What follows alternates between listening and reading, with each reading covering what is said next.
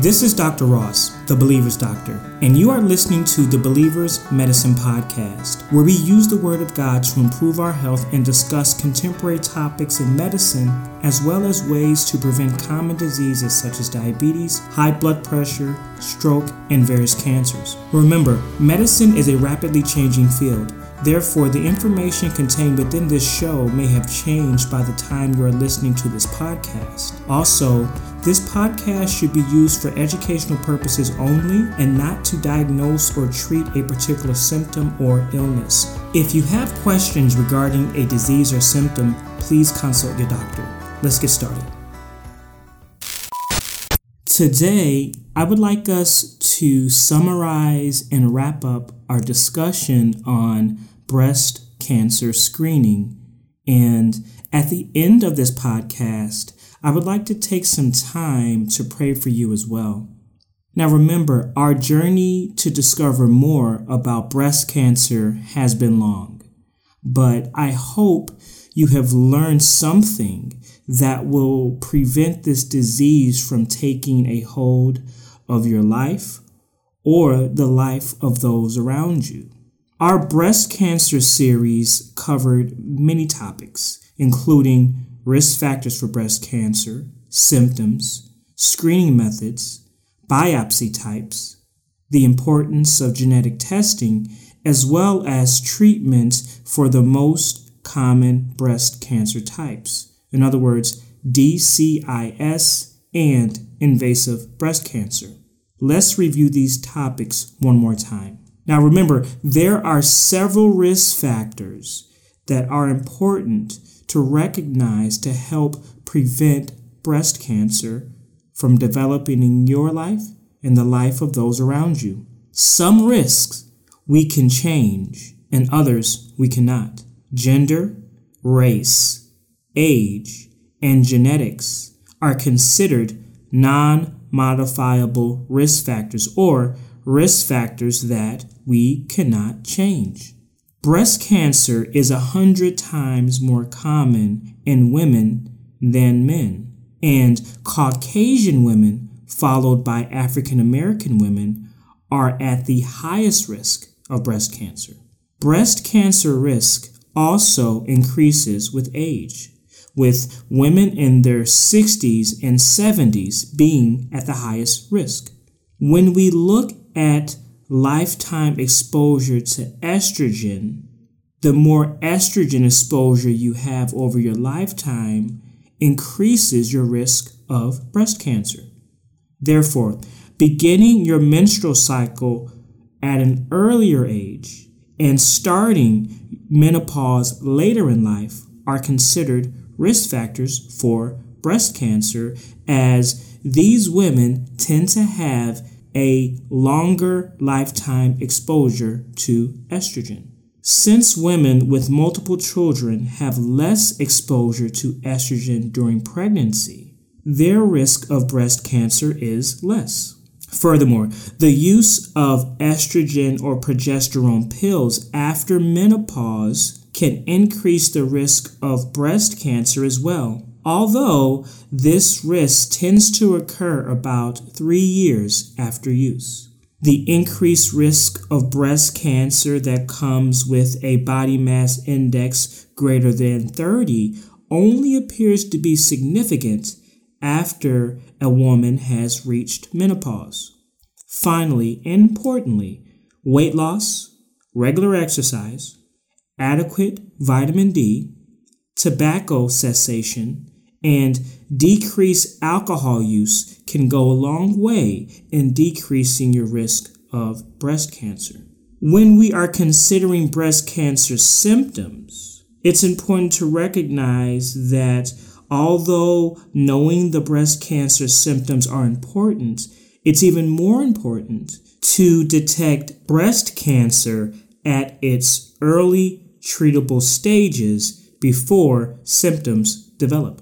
The classic symptoms of breast cancer involve feeling a hard, immovable mass with borders that feel irregular. There may also be nipple discharge. Self-breast exams are still of value, and it is important to look for breast asymmetry, dimpling of the skin, or any hard masses under the arms, as breast cancer has a tendency to spread to these particular lymph nodes that are located in this area. Remember, up to 15% of women will have breast cancer without a mass found on mammogram.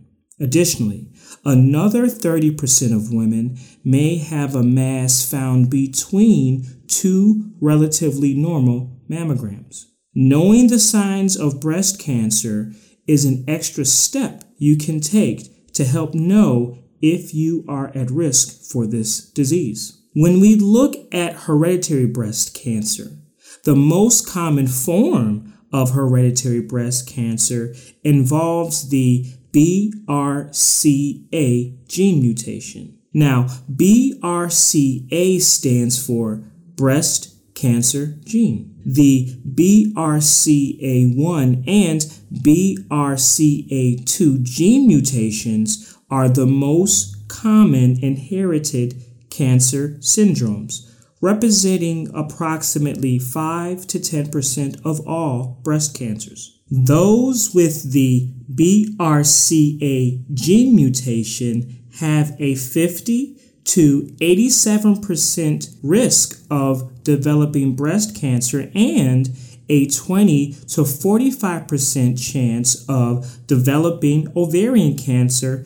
in their lifetime. Removal of the breast and ovaries can be used as a preventative strategy to fight breast cancer in this high-risk group.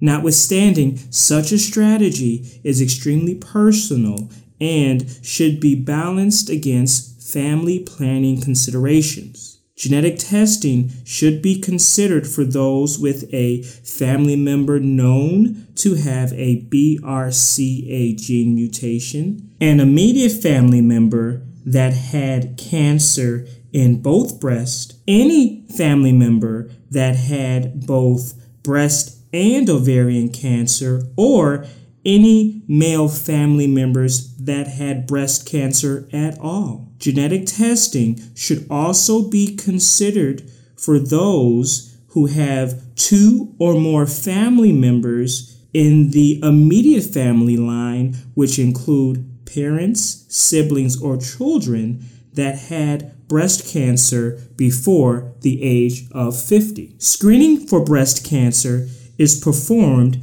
with a mammogram.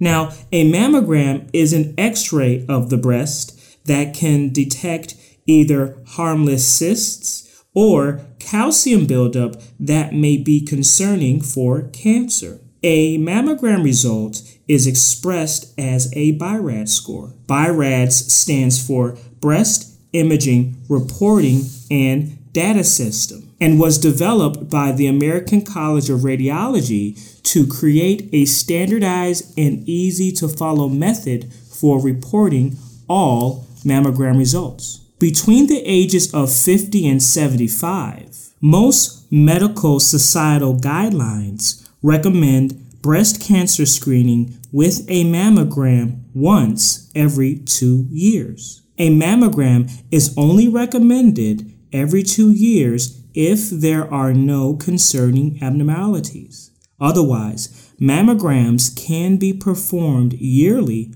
or every 6 months and include an ultrasound. Women with a BRCA gene mutation should also have a breast MRI at the age of 25 or a mammogram at the age of 30. Now remember, a BI-RADS score of 1 is considered normal and without any abnormalities. A BI-RADS score of 2 or 3 may have an abnormality that is usually harmless. Mammograms with BI-RADS scores of 4 or 5 require further investigation with a biopsy. A biopsy can be performed with a fine or core needle.